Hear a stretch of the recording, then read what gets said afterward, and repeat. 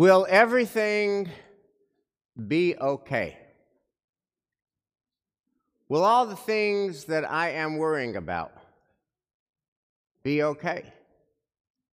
Will all the things that you are worrying about be okay?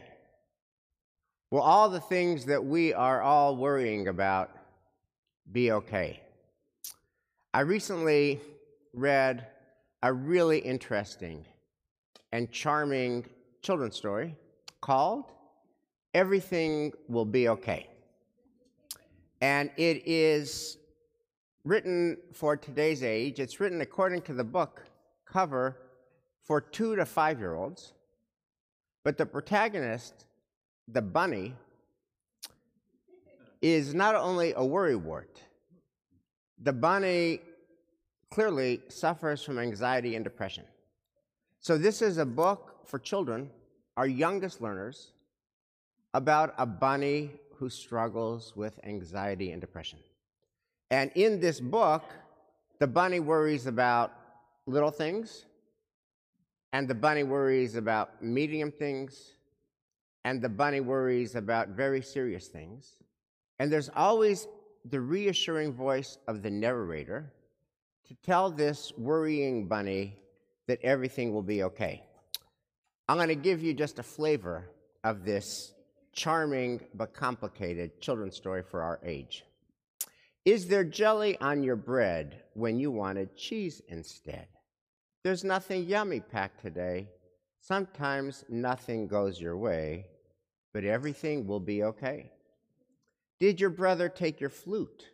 So there's nothing left to toot, and he doesn't even like to play. You guess you love him anyway, and everything will be okay. Medium worries.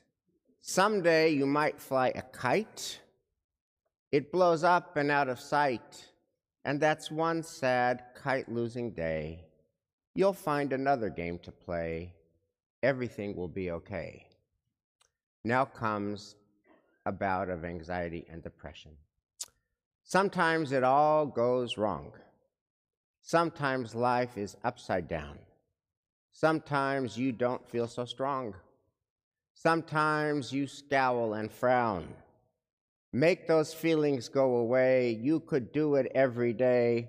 Everything will be okay. Now, this book really resonated for me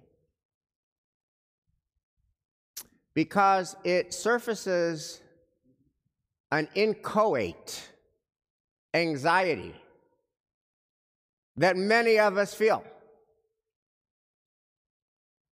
And it surfaces a gnawing question that many of us ask, which is very simply, will everything be okay?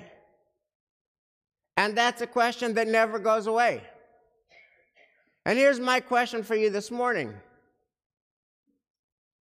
What happens when the answer to that question is no? Everything is not going to be okay. In this children's story, the narrator's reassuring, no matter what, everything will be okay. But in real life, we know that sometimes the answer to that question, will everything be okay, is no. And how do we think about our life when the answer is no? Sometimes we face a health challenge, or somebody that we love faces a health challenge and it's not okay. Folks who go through mental illness, which is the pandemic after the pandemic. You all know this. And mental illness is not only formidable, mental illness is often seemingly intractable. Not okay. And then when a spouse loses a spouse and now has a much lonelier life, that's not okay. And when somebody young dies and it leaves our world shaken, that's not okay. And when somebody loses their job and they don't know what to do and they have deep financial anxiety, that's not okay. And when there's relational stress Not okay. What do we do when not okay? So it turns out that that is exactly the condition of the people of Israel in the middle of the book of Exodus. And that's interesting and noteworthy. You would think if any people was ever okay, it should be biblical Israel.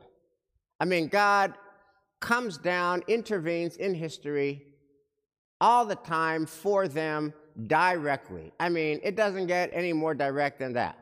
The 10 plagues and the miraculous Exodus and the splitting of the Sea of Reeds and standing at Sinai and getting the 10 Commandments from God, God's self, should be okay, but guess what?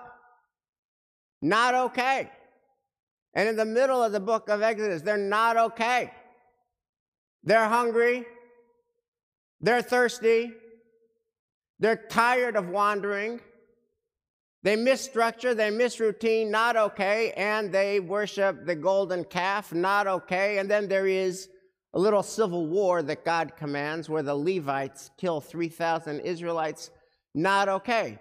And so there's something that's very interesting that we learn that should be stated. It's hidden in plain sight. We're never fully and finally okay.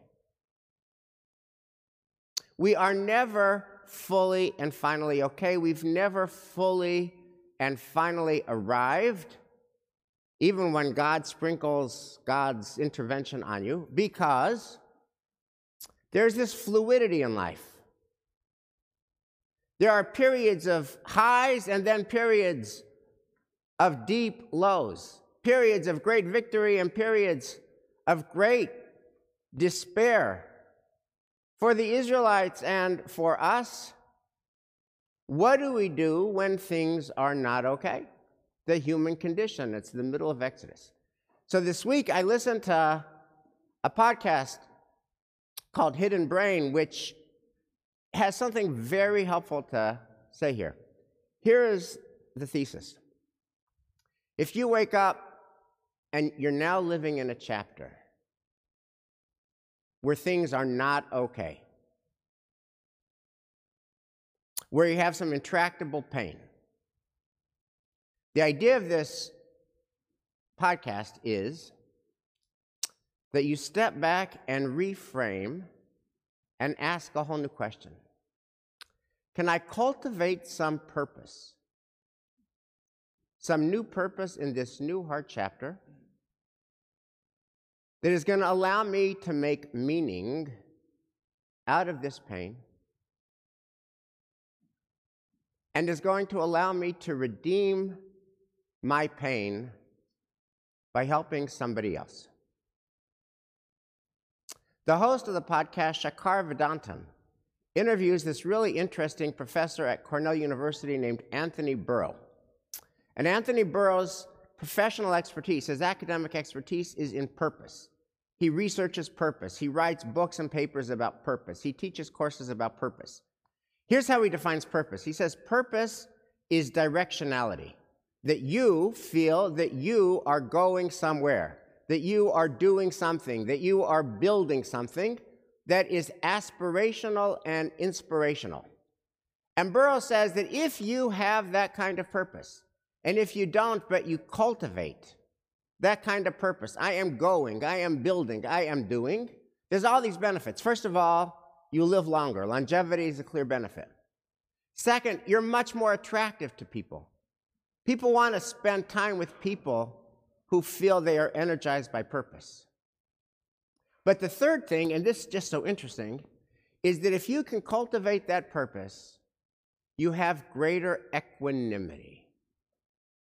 That is, what he calls, Anthony Burrow's word is even keel. You take all the slings and arrows of outrageous fortune with more equanimity. When the highs happen, you take it in stride.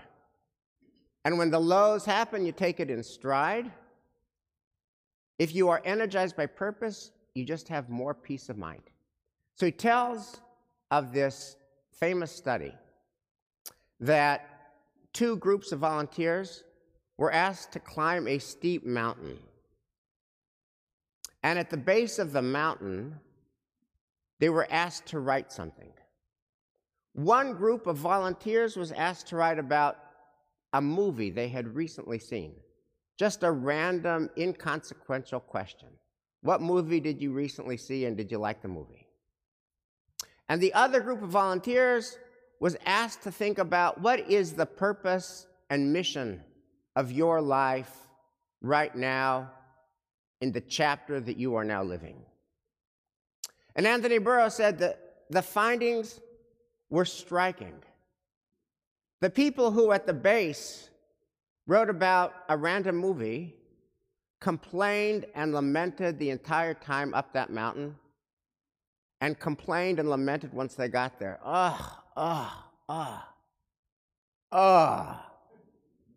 Why did you have us climb this mountain? And the people who had thought about purpose in the moments before their climb said, what climb? What climb?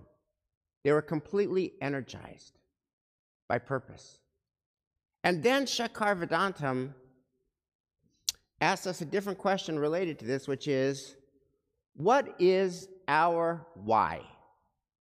What is our new why in this chapter that we are in that can cushion the blows of our existence? And that is always going to be our question. What is our new why now? And Shekhar Vedantam quotes a classic paragraph of Viktor Frankl's book, Man's Search for Meaning, Viktor Frankl, survivor of Auschwitz. And he writes the following: the lesson one could learn in Auschwitz was, those who were oriented towards a meaning to be fulfilled by them in the future were most likely to survive. And this has been confirmed afterwards by American Navy and Army psychiatrists in Japanese prisoner of war camps. The orientation towards a future, towards a task, a personal task, waiting for them to be fulfilled in their future or another person whom they were loving to be met again, this was what was decisively upheld in these people. The orientation beyond oneself. You see, the question was not just survival, but there had to be a why of survival. There has to be a why of survival. There has to be a why we are here. There has to be a new reason, a new purpose, that we can interpret the pain of the chapter that we're in to give it meaning. We interpret the pain of the chapter that we're in by helping somebody else. There has to be a why for our survival. And that brings us back to the middle of the book of Exodus that we're in. We read today, Terumah. So the Israelites, they're just not okay. The last thing that happened was the golden calf and a civil war. And God listens to the Hidden Brain podcast and then says, we need a purpose. And the purpose is Exodus 25:8, Terumah, the first Aliyah this morning. V'asu li mikdash v'shachanti b'tacham. Build a sanctuary that I might dwell among the people. The purpose is a shared building project. Everybody is summoned to bring their energy, their talent, to create a space where God would dwell among them, and it works. They're summoned, they're tapped, they give, they create, they contribute, they do it together, they collaborate. And at the end of these 5 parshiot that we began today, at the end of Vayaka Pakude, God's presence is palpable, and they have got peace of mind, even kill. Now here's what I want to tell you. For me now, in this season of my life, this is not a sermon. And this is not academic. This is as real as life itself. I am living this now. I'm living this every time Shira and I go to Israel to see our father. Now, in the 40 years that I've known and loved Shira, her father has gone from this intimidating her father, who called me Leslie during law school, It took me 2 years to go from Leslie to Wesley. When we got married, he started calling me Wesley. And then he became my father-in-law. And very quickly, he became my father-in-love. And now he's just my father.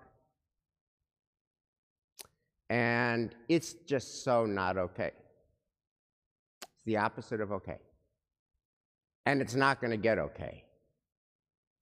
His health is not okay. The prognosis is not okay. There's nothing okay about it unless we summon Anthony Burrow, Viktor Frankl. What's the new why? So we are cultivating a new purpose. We're going now to be with him where he is, as he is, for as long as he is. We're going now to let him know how much we love him, and he'll always be our North Star. We want to tell him so. We can't tell him enough. We're going there to support his Israeli children and grandchildren who are there every day, and we're not. And we're going there because it's just so important. You know this. It's just so important. You live this. To affirm the infinite value of life in the face of the mortality that we all share. That's our work. That's our new why. May we all find our new why when we're in chapters that summon a new why. And may your new why help you get up that hill energized by purpose. Shabbat Shalom.